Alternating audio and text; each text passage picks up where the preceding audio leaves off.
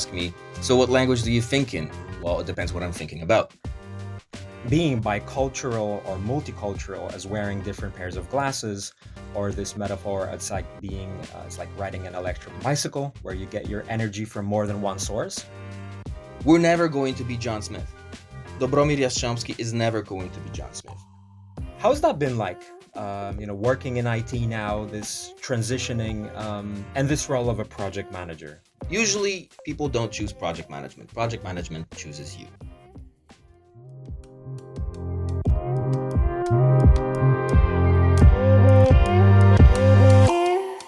Welcome to People Tech and Other Weirdness, the not-so-serious SoftServe podcast. Here we collect stories from our people about their roles and rules, game-changing decisions, wins, walls, and falls. You'll hear about technologies from those who create them.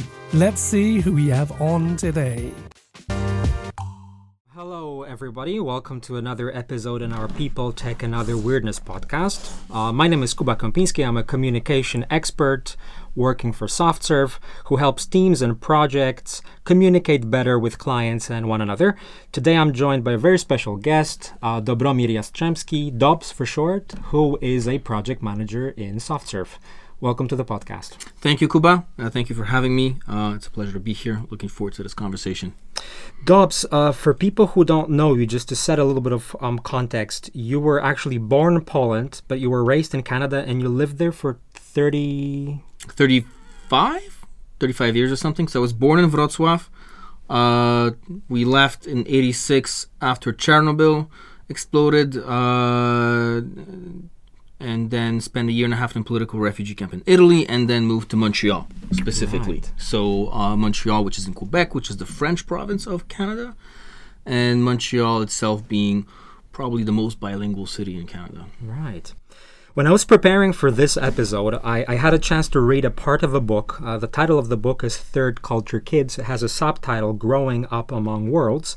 And I'd like to read a little, extract from that book just to set the scene. So this was written by Hannah, a 14-year-old German Swiss girl. And this is what she said when they asked her about cultures and languages. She said, I'm 14 years old and I speak around 4 or 5 languages. When I was younger, my father spoke German to me at home. My mother used Swiss German. Most of my international friends communicate in English, and my local friends talk to me in Albanian. Now I study French at school, so I have added one more language to my life. At our dinner table in the evening, our family speaks a mixture of all of these languages. I'm just curious, does that sound familiar? Absolutely it does. Well, slightly different. So, in my context, home was in Polish culture frozen in the mid-'80s. School was in French. And a lot of what was going on outside of school was in English. So, yeah, there was this mixture. And at some point you master all the languages. And then some of your friends have numerous languages as well. And you start mixing the different languages together, the different cultures together. So beyond that, I attended end of elementary and high school, the International School of Montreal, which was about 80% immigrants. Mm-hmm. So I grew up with people from the Eastern Bloc. I grew up with people from South America, from a lot of people from North Africa, because of the French language. A lot of Lebanese people and Syrian people because of the French language. A lot of Asians, so we interacted and exchanged our own experiences as immigrants, and some of the difficulties and the challenges that each culture experienced with integration, with languages, and funny enough, everybody from the Eastern Bloc had some sort of the same issues with their parents. Okay, fair enough. Which was funny, and the best part about this is that we traveled without leaving school, because your mom makes lunch for you, and then you bring it to school, and then suddenly somebody looks at it and is like, oh my god, this smells so good, can I have some? And then you switch, you exchange, and you're experiencing cuisine, and food is a great way to travel, and you get to know different cultures through the food, just at the caf and exchanging food with people, and that was awesome. So it does sound very familiar. although it's beyond just the family unit. It reminds me of another book that I have read. I'm not going to quote from it, but the title was, it was a kind of a play on words, Around the World in 80 Days. But it was not the classical Jules Verne book. It was just a Polish guy who spent 80 days in London, and every day he dined and wined with people from different cultures. And at the end of that, period, he said, I actually traveled around the world without having to leave London. That's physically. amazing. That's amazing. Montreal sounds very similar. Yeah, restaurants from all over the world. I ate at an Ethiopian restaurant in Montreal. That was great. Just, the thought, Ethiopian restaurant. Wait, I wouldn't think about it. But it's there, and you try it. Yeah.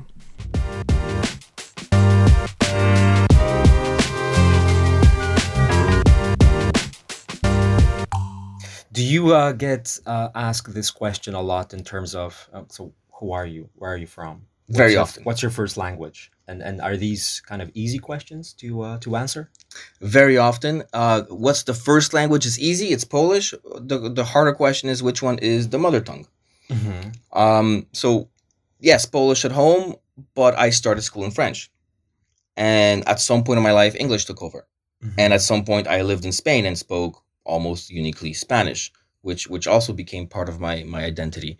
And although the Spanish is a weaker force in my identity, the Polish, French, and English is ever fluctuating. And people ask me, so what language do you think in? Well, it depends what I'm thinking about. Mm-hmm. If it's about food, usually Polish, because I learned to cook at home with my mom in Polish, right? When it comes to construction as well, because with my dad, we did mm-hmm. things in Polish. When it comes to economics or politics, it's more English. When it comes to literature and art, it's more French. Yeah, so this is how it works. Right. There's this interesting actually quote from that book, Growing Up Among Cultures, which basically said that this concept is kind of becoming more of a norm rather than an exception these days. I'm just curious, in your role as a project manager, how does this richness of cultural experience, of different languages, how does that help you in your day-to-day work? Oh, wow. Okay. Is it becoming a norm? I think that this I'll answer that first. I think it's a polarization that occurs because mm-hmm. some geographical areas like Montreal, you have London, you have Paris, you have these big cities that do have a lot of influx of different cultures. Yes, it's becoming more and more so. Whereas other regions, any country has smaller towns where there's absolutely none, mm-hmm. right? So you have this polarization where from one end it's becoming more and more and more, and the other one is just staying as it was, which is fun, which is cool, and it does bring a lot of flexibility in one's mind, usually when you embrace this. So growing up in Montreal, where even in my high school, I went to the International School of Montreal, by definition, very international. We were 80% immigrants. Right. So I grew up with people from all over the world, tasted food from all over the world at lunch, despite being in a city that had food from all over the world. Mm-hmm. So you travel through your meals, and that was really cool. And it's a way of discovering people, and just physically adapting to different tastes is a precursor, I think, to adapting mentally and culturally to other people. Mm-hmm. And this is where it helps with project management, where every project is unique. You face new technologies, new challenges, new clients. You're working with different teams. And in your role as a leader, flexibility is key. Being culturally flexible, technologically flexible in terms of the knowledge you need to acquire, and you need to learn it, right? Because we don't know all mm-hmm. the technologies from the top, and just having this elasticity to adjust is very helpful, and it's also very helpful in times of conflict and crisis or uncertainty, where somebody will say something which at first hand may sound off, offensive or negative, but then you stop yourself, like, wait a second. Maybe in his mm-hmm. paradigm of culture and identity, it means something else. Or there is something more behind his or her words. Absolutely. And then you have to remember that English being the second language or third of many people, maybe what they wanted to say was a direct translation, and it's not exactly the thought they wanted. So it's having that ability to step back and be flexible enough to kind of appreciate that there might be something else there, as you said. So this helps a lot in creating the bond that the team needs, and understanding when people are facing difficulties. Empathy being very important, I find, in leadership, to be able to put yourself in another person's situation and understand the challenges they're facing in order to support them in not only in executing their job properly, but in growing. Very interesting. Very interesting. I'm a big fan of either metaphors or analogies, comparisons, and I heard people referring to being bicultural or multicultural as wearing different pairs of glasses, or this metaphor, it's like it's like riding an electric bicycle where you get your energy from more than one source. What would you compare it to? Being, bicultural, multicultural. Oh, wow. I don't have an analogy that comes to mind. It definitely enlarges your understanding of concepts, right? Because every language has their culture behind it, their history behind it. So just the concept of just the word love, for instance, which you say in English, oh, I love this, I love that, I love you, and it's, for instance, it's much easier to say I love you to a friend in English than it is to say in Polish. Right? If you say it in Polish, the word love has... The weight is just different. Absolutely. And in French, it also has a different connotation and a different melody, and the Spanish one as well. So it enlarges your understanding of those concepts, I find, or your ability to see it differently.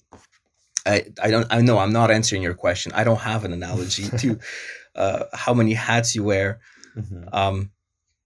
Cool. Perhaps something comes to mind for you. Well, I'm kind of I like this concept of wearing different pairs of glasses. So in other words, when I read or when I drive my car, I have my corrective glasses, but when I go outside on a sunny day, they either get tinted or I exchange them. So I have a feeling that this being not just bilingual but also bicultural, because these don't have to be the same necessarily. Agreed. It helps you to kind of look at the world through, I'm not going to say a completely different, but a slightly different perspective. So I like this analogy of it's a good one. Different, pairs of glasses. I'm going to agree with you. It's a very good one, yeah. Let's talk about Canada for a little bit. It's a country where you spent 35 years. Speaking of analogies or metaphors, I like also that one which says that culture is like mental software or software of the mind. And it can be, out of date. We might need to update it and so on and so forth. And when I think of Canada, being Polish, never having traveled or never having lived there, I think of, the Justin Biebers of the world, the Jordan Petersons. As a fan of ice hockey, I think of Sidney Crosby, those kind of people. Geography, the fact that it's cold. But I do have a feeling that, we might have this mental software of Canada here in Poland and here in Europe a bit out of date. Would you agree with that? What's Canada like at the moment? 100% agreed with you, but not for how much Canada changed, but how much the distance between Canada and Poland changed. So when we left Poland in 86, right? So the situation in Poland politically, economically, in terms of consumer goods that were available was very different than what Poland is today, right? So the idea that I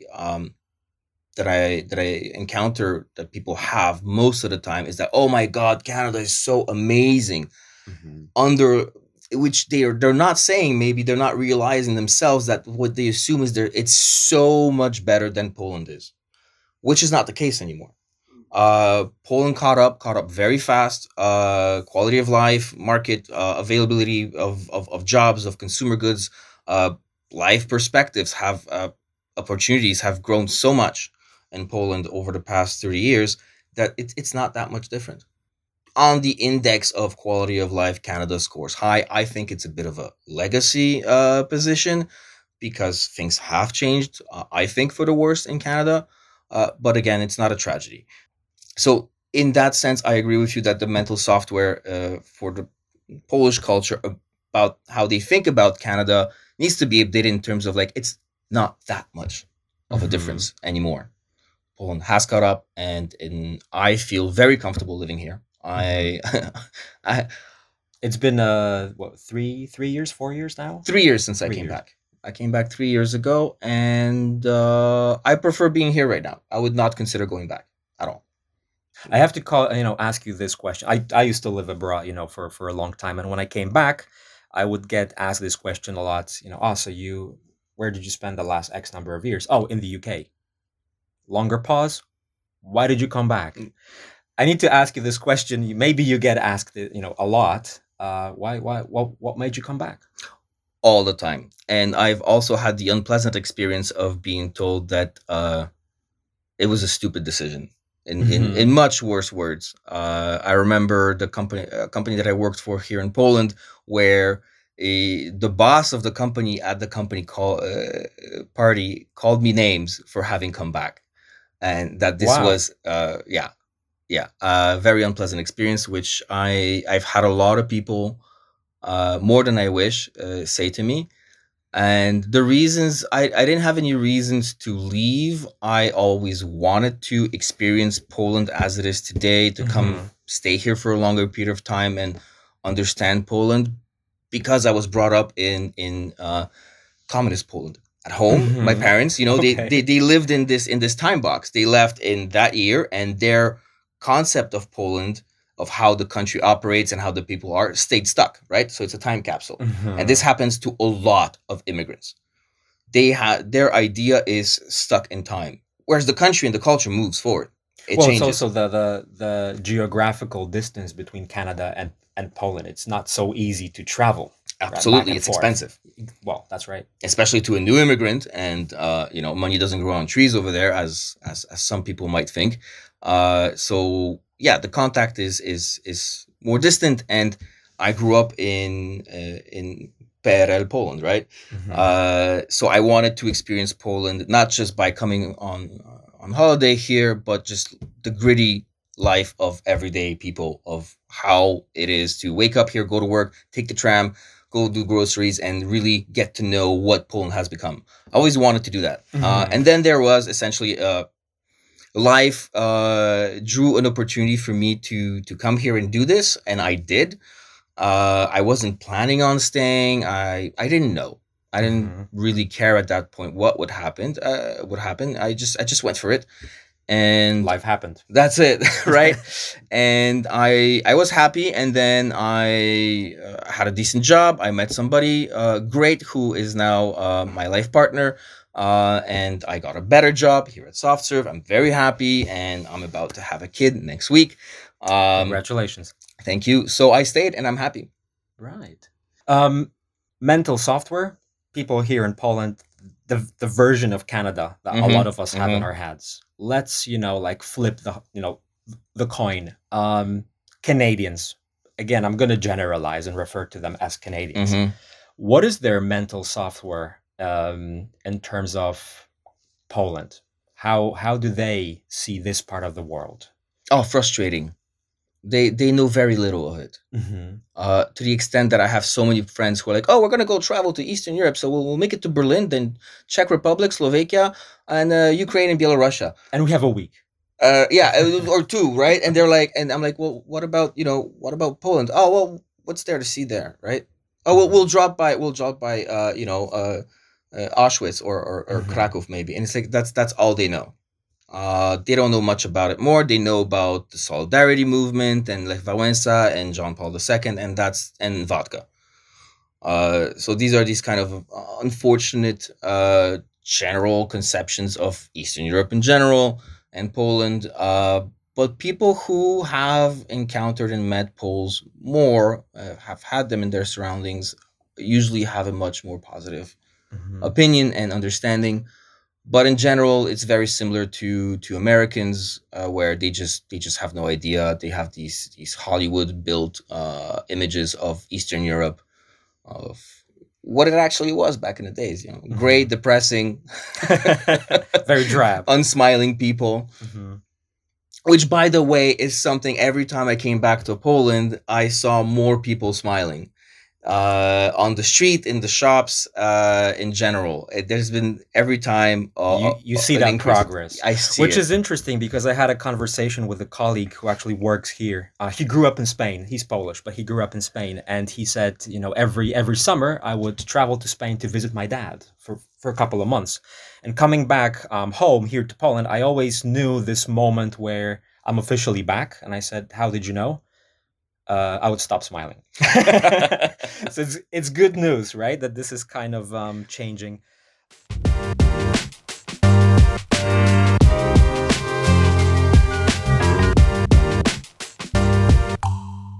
Canada is an interesting place for many different reasons. It's also an interesting place because many people will put it into exactly the same box as the US. Which is what happens here a lot with us, people here in Central Europe. You're Czech, you're Slovak, you're Ukrainian, you're Croatian, you're Polish, you're kind of the same. And it makes me think of another analogy where somebody said Canada is basically like the US, but with free national health service and less gun violence. And then I also remember this quote from, I think it was Pierre Trudeau, who said that, living next door to America is like sharing your bed with an elephant. Yeah, you can sleep in the bed, but you have to be vigilant. What's it like? What are the differences, First of all, I would like to correct the free healthcare. It's universal healthcare. It's not free. We're all paying for it by taxes, like everywhere. Less gun violence, yes. Unfortunately, there's more and more of that. The big American elephant. Yes, you have to remain vigilant, especially in terms of culture, and we see it seeping into Canadian culture, as many people have seen, probably noticed if you pay attention to America. The culture has been very polarized, so it's becoming more and more left versus right, and less discussion and conversation, more and more entrenched political and moral opinions, and very kind of like, if you're not with me, then you're against me. So the centrists are kind of being pushed into one or the other camp, and it's becoming like this in Canada. It's not as bad yet, but yes, this element of the American culture is seeping in. So yes, being a neighbor with the US is interesting. On the political spectrum, we are their biggest trading partner.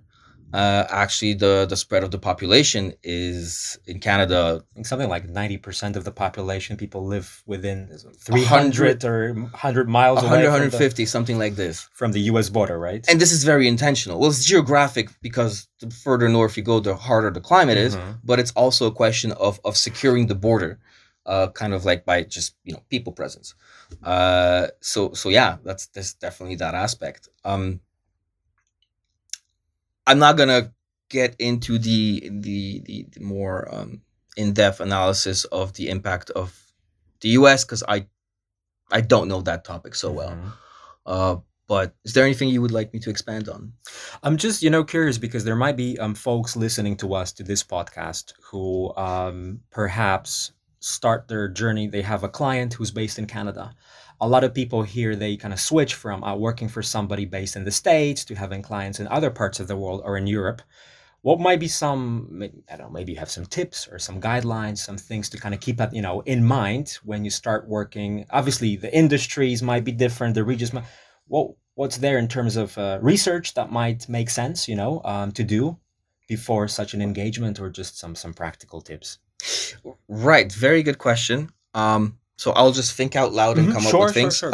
I'll start with one of the main differences between the American and the Canadian culture, and it's about the different cultures that are there. So right in the US, when you arrive, it's kind of expected, and the culture is that you're no longer Polish or Mexican or Russian or Spanish or wherever you're from. You are now American. Or hyphenated American, at most. At most, but you are American. You're expected to have that flag, though you can sing the thing, and the culture, and this is becoming your culture, and the objective is that you become a full-blown American. Whereas Canada is not like that. Canada is more, so going back, the US is more of that melting pot, right? That concept we know, everybody becomes one. Canada is more like the mosaic, and you're a different piece that kind of is supposed to fit into the mosaic of the Canadian culture, which is really good. I really enjoy that because we're never going to be John Smith. Dobromir Jastrzebski is never going to be John Smith, right? So if I lose where I come from, I'm nothing anymore. And there's a lot of people, immigrants who did not learn their language or their culture, who in adulthood will try to learn it again. They'll try to go back to that. And this is something in Canada, especially because of the Quebec factor, the French culture factor. This is very strong in Quebec, where immigrants retain their original culture and embrace the other.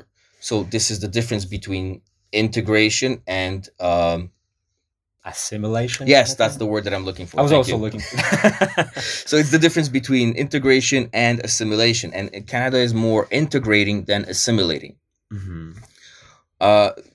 Keeping that in mind, how you interact with Americans and Canadians, where are you from, is a question that is very delicate, because obviously you speak with someone, you see a name that is definitely not John Smith, and you're like, oh, you're curious, where is this person from? And this may be a very offensive question to ask, depending who you speak to. And you, where are you from? Well, California. Okay, yeah, sure, but what's your background? Well, American. And then you realize that you made a faux pas. Awkward. And how do you get out of it, right? And then people handle this very differently, but just the best way to do this is to avoid this conversation, right? The workaround is, oh, do you speak any other languages, for instance? And then the person's like, oh yeah, Swedish, or yeah, Swahili, or whatever. How did you learn that? Right, there you go. And this is a kind of like politically correct workaround to get to know somebody more without directly admitting that they're not American. Right? By saying, where are you from? Implying that you're from somewhere else than the US. Same applies to Canada. Nowadays, I when I was younger, it was very common, like, oh, where are you from? And it was just a normal conversation until like the 2000s. I remember I asked this question just at bars or like gatherings, and people younger than me started getting offended and started being like, why would you ask that? And now it's also a delicate question in Canada to ask somebody, so where are you from? Well, Montreal. So it's becoming like this. And there's this workaround of, so which language do you speak, or things like that? Or which holidays do you celebrate? Okay, that might be another. Yeah, and it's a big thing because there's in Montreal you have a huge Jewish community, a huge Muslim community, very big Indian community. Toronto, huge Indian community. Vancouver, huge Asian community, especially Chinese. So knowing these holidays is a good way to navigate even how you schedule your meetings, because it might not be an official Canadian holiday, but it will have an impact on that person's presence, attention, or just, oh, hey, do you celebrate this and this holiday? And they're like, oh, yes, thank you for remembering. Did that answer your question? Yeah, definitely. And in terms of, so you said a little bit about Montreal and the specific, culture of that particular, it's a province, right? By definition, or? Quebec is the province. Okay, Quebec is the province. Right. Will there be any other guidelines, cultural guidelines, in terms of where somebody comes from in Canada, or the type of industry with that kind of? Definitely. Of course, every industry has their own kind of organizational culture, industrial culture, if I can say it that way. Every province has slight differences, but West Coast, for instance, BC is one thing. In general, that's how we categorize it, right? So BC is one culture. It's more the West Coast culture that you understand as California, more laid back, more nature.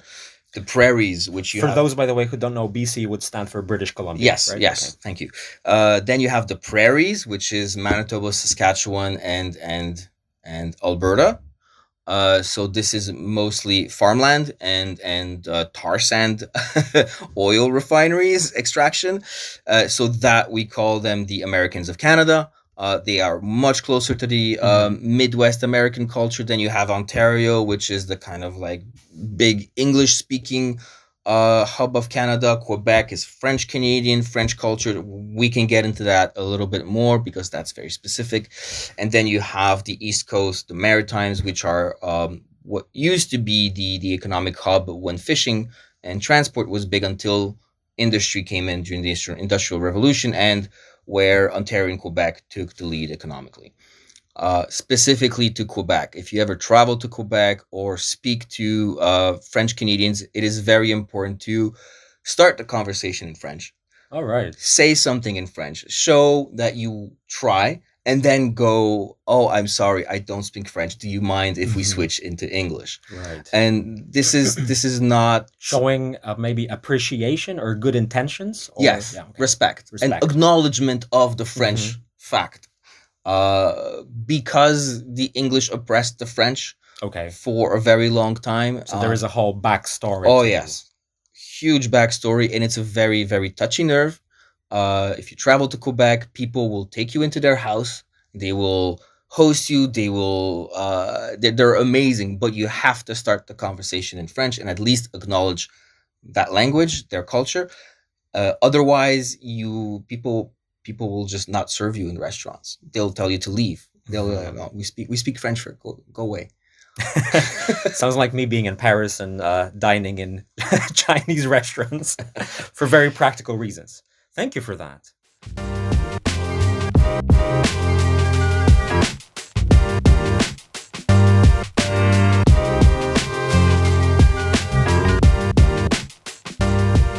Great. So we've kind of talked a little bit about culture, but I'm also, interested in something else, which is project management, which is that's your role in the company. And as far as I understand, you have transitioned to the world of IT from another industry. Yes. How's that been like? Working in IT now, this transitioning, and this role of a project manager. Maybe you could tell me a bit more.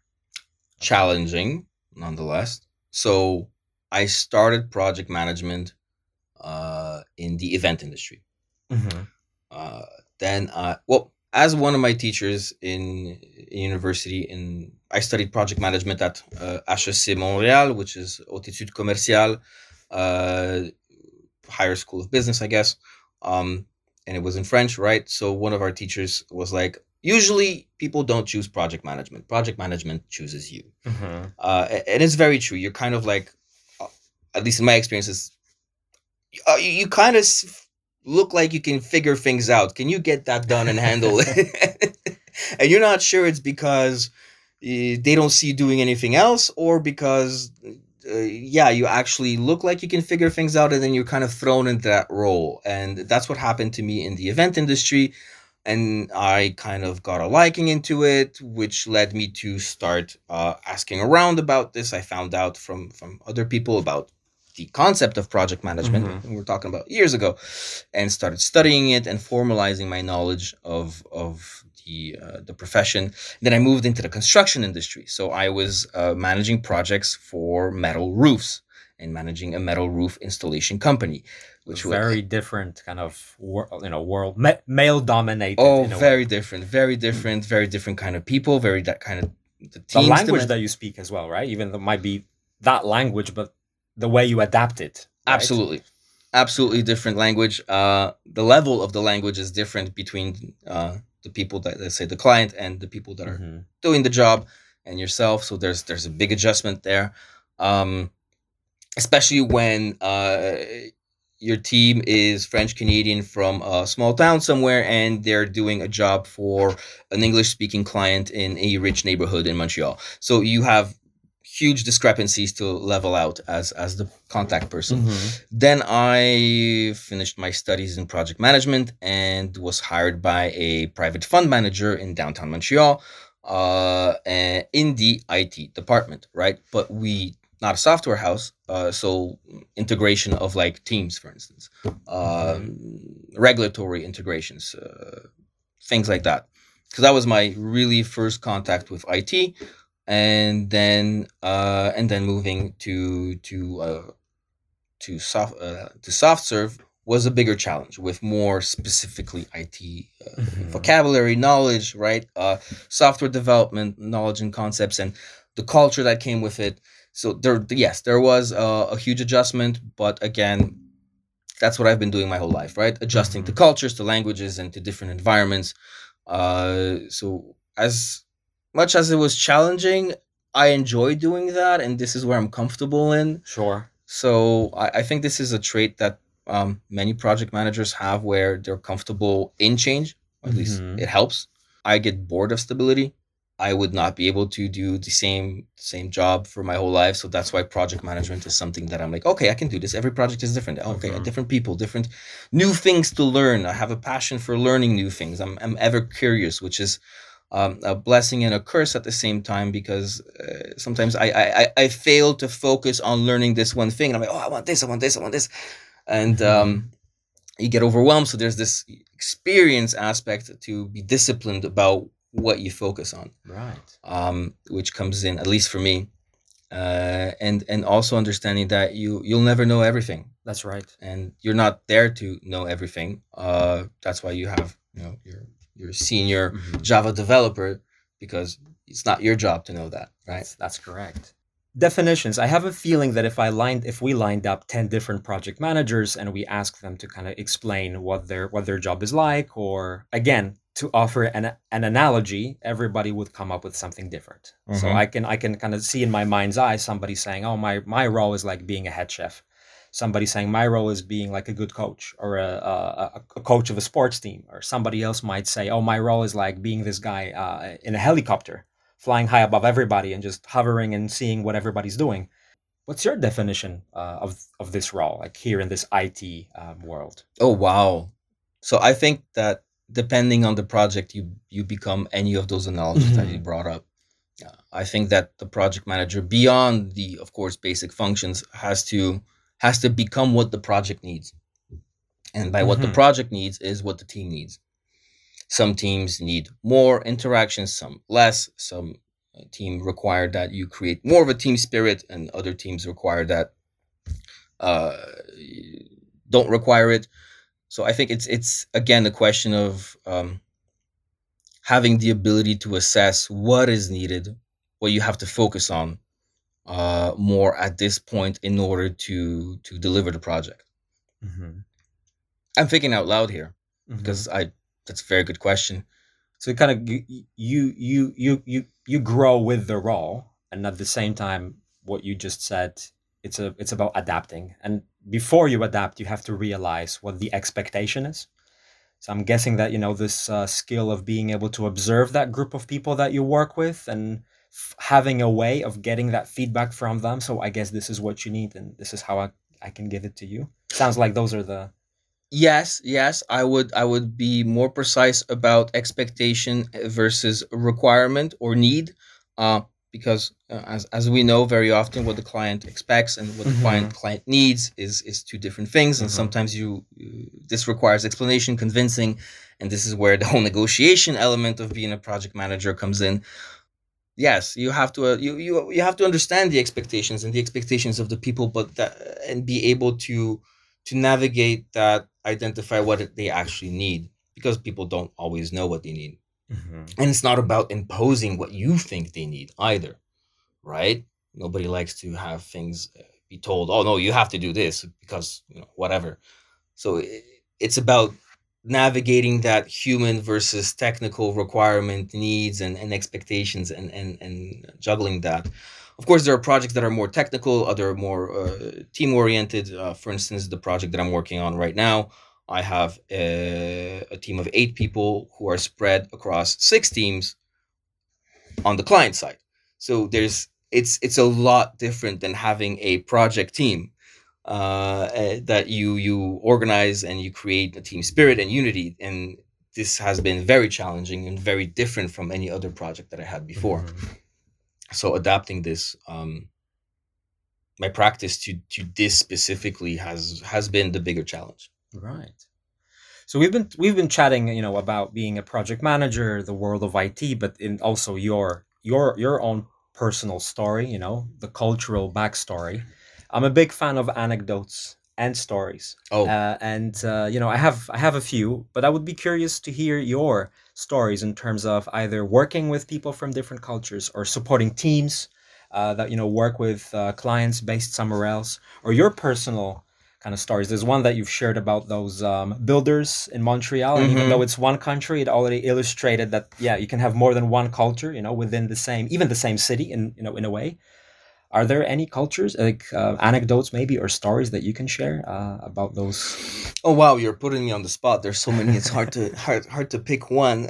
That was a culture shock, especially that I taught in a Catholic school of very rich children. We're talking generational rich. Like one of the students old money. We're talking about one of the students had his great great grandfather's statue in the central plaza of the city because he reconquered that city from the Moors, right? And that happened something like my history is not perfect, but that must have happened 500 years ago. Right? And they still have, for instance, I was giving that particular family private lessons at home, and they had a Japanese archer's armor from the, I don't remember which era, but the samurai times, right? When there was all these wars, because one of their ancestors traveled there and received it as a gift from a shogun. And they just had this in the hallway when you walk into the apartment. And they were speaking of, right, so we're going to the castle this weekend. I'm like, castle? Yes, we had the family castle over in somewhere. And I'm like, why don't you live there? They're like, oh, it's far from the city. Do you want to live there? I need the car to make groceries, and it's really hard to heat in winter. And sure, okay. I have a little anecdote. I have Zoom calls, obviously, and behind me there's a replica of a painting by Kandinsky. Okay. That had been, purchased by my wife, but unknowingly we put it upside down. It's very abstract. It's a Kandinsky. And we just like it that way until somebody reminded, is that Kandinsky behind? Yeah, shouldn't be tilted slightly. So there you go. Some people have a samurai armor, right, in their house, and amazing. Spain was southern Spain was very particular. Again, culture. You think, oh, southern Spain, you speak Spanish, you're good. No, Andalusia has its own dialect, which I believe was recognized a few years ago. I'm not sure. And funny story, actually, on this project, I ended up speaking with one of the team leads on the client side, and I look at her name and I'm like, okay, how do I approach this? Again, with the where are you from question. And I'm like, that sounds, I was very direct on this one. And I'm like, that sounds like, your name sounds like Spanish or something. Am I correct? Yes, absolutely. And great. I spent some time there. Which city are you from? And she says, Malaga. And I respond in her own dialect in Spanish, which she opened her eyes. And she was so surprised, so pleasantly surprised. And she's like, oh my God, it is the first time I hear my native accent in so long. What the hell? Where do you come from with this? And I started saying the story of how I learned, how I lived there and I learned the language. And the city I lived in, Cordoba, was, there was one neighborhood where all the foreigners lived. And I specifically avoided that place and found a room in an apartment with Spaniards in a Spanish neighborhood. I was the only ꞌģiri for the word for foreigner, which is sometimes offensive, but also kind of endearing. So I was the only ꞌģiri in the neighborhood, and I got to learn the real culture, the language, the dialect, and this is something that is really appreciated by people. You go anywhere and you bring out somebody's accent from their native place, and you're friends, immediately friends. Like there's a connection right there. The distance and the dynamic of the conversation, the interaction. Very well said. You cut the distance. I like this. You cut the distance right away because the person knows immediately, subconsciously, that you know the codes. You understand certain things. She can say things to me that nobody else will understand. And so that was as if you kind of form this little secret community. You do. In a way, right? You do. Absolutely. Right. And the whole experience of teaching, explaining things to teenagers, to younger people, because I suppose that as a project manager, this kind of teaching skill set in a way, it's something, is that something you've been developing, along? Wow. So teaching was by far one of the most educating experiences that I had in my life, and one of the hardest. I had 180 students from grade 1 to 6. I was supposed to only be an auxiliary English teacher to support the English teacher, who then fell sick and was on medical leave for most of the year. And I was just given carte blanche to come up with, okay, now you teach. And I had no idea. I don't have a teaching education. I have no idea what I'm doing. And I just had to kind of improvise and read and find out and ask for advice and figure things out. And I made tons of mistakes. And learning how to control your emotions in front of 30 kids, right? So you had teenagers. I had 1 to 6. So 1 to 3, they're cute, they're adorable. 4, they start mouthing off. 5, okay, you can work intelligence into it. 6, oh, terrible. 6th grade was terrible. But I learned so much from the experience. I also learned I would never be a teacher, and I have the utmost respect for that profession since then. But yeah, transmitting knowledge and also understanding how emotions impact somebody's performance, somebody's learning abilities, and how this is really important. Yeah, I came up with very creative ways of teaching English, where I did not teach grammar. I made them do things that were interesting to them, and on the side, as a side effect, they learn grammar and vocabulary, unknowingly so. Right. And then suddenly I had parents coming to me after a few months and be like, "Oh my God, Don Dobbs, you're called a Don if you're a teacher." Correct. In southern Spain, right? So priests and teachers are Don, and I'm 24, I'm Don Dobbs, and I'm. But you get the same. You get to enjoy the same prefix. Yes, you do. And then you're at the grocery store, and somebody goes, "Oh, hola, Don Dobbs," and you're like, "Who, me? What?" Yeah, and I had parents come in and like, "Oh my God, it's so awesome! My son is coming home and speaking English to us, and it's great. We see the improvement. Thank you." And that feeling was amazing. And the gratitude from the kids, the bonds we made sometimes with some of the kids, that was amazing. How does that translate to this context of work and what you do now? Do you use any of those? I'm not talking essentially about teaching grammar or teaching language, but do you kind of use any of those skills still? I'm sure I do somewhere. I definitely get a great satisfaction from helping people grow. And this is one of the reasons why I joined SoftServe, although I was suspicious at first whether the promise of supporting growth and career development was just corporate speak and yeah, we do this, but then they don't. And then I was happily surprised when I realized that SoftServe actually does that. And part of my role as a PM, at least, is to support growth and encourage people to grow and to learn new things and to see how, well, at least what I do is I try to see what people are interested in and what the project needs, and then kind of align those two together, which doesn't work every time, which is okay. And sometimes it does amazingly. And that's something that I really enjoy and apply, where I try to help people and support them in their growth, in their development of their career, of their knowledge and their abilities. Just English. So I kept teaching English, and I really enjoy reading out loud. Right. I think it's a great tool for learning languages. Maybe not for beginners at our level here,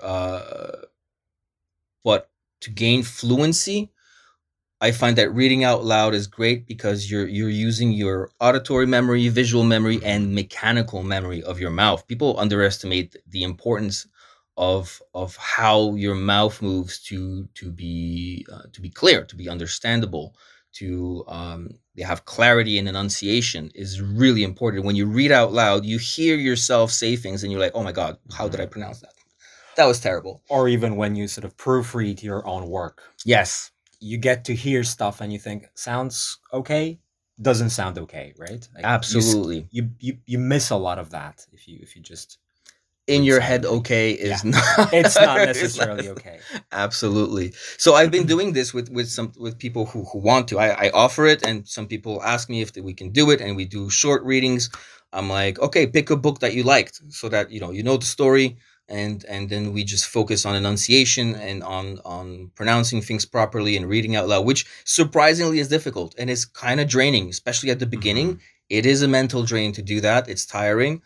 So people know the story, they love the story, and then we just go through it, and everybody, it's his turn. We read out loud, and they hear my enunciation and my accent, and then it kind of just by osmosis happens, and your brain remembers the patterns. I mean, who thinks of grammar when they speak in their native tongue?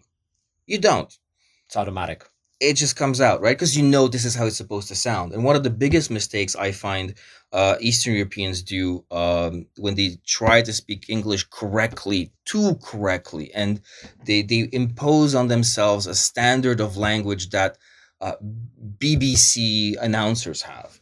You don't. The important part is to be understood, not to have the perfect grammar. Perfect grammar enunciation goes to people who are actors, who know their script, that a bunch of people worked on, have been revised. In regular speech, we make mistakes. In our own languages, we make mistakes. And it's okay. And it's how you flow and the confidence you have with the flow that gives this proficiency to your level. It's not being always perfectly correct. I mean, we made a few mistakes here, like a plural or whatever. I pick up on it. I'm not going to correct myself. I don't care. I'm just, we're taught, you understood what I said. We're going forward, right? And some people might have not even picked up on the mistake because we just kept flowing. But a lot of people get paralyzed, I find. And they're like, oh, no, I made a mistake. Correct. Or they're taking longer pauses than they should because they're thinking about the grammar and the structure. Don't do that. Just flow. And reading out loud allows to, by osmosis, just integrate how that sentence structure works. That's my idea. Thank you. Well, I think to all of our listeners, we're slowly wrapping up the podcast. Thank you for being my guest. I've really enjoyed it and the conversation. We've talked a little bit about this aspect of being multilingual, multicultural. At the same time, we talked about Canada and Poland and your own story, and the role of a project manager, which is definitely interesting. So thanks again, and to everybody, make sure that you check out some of the other episodes in the People, Tech, and Other Weirdness series. You can find us on SoundCloud, on Apple Podcasts, Google Podcasts, and a few other things. And stay tuned, definitely, for more episodes which touch on the topic of culture. There will be a few more coming soon.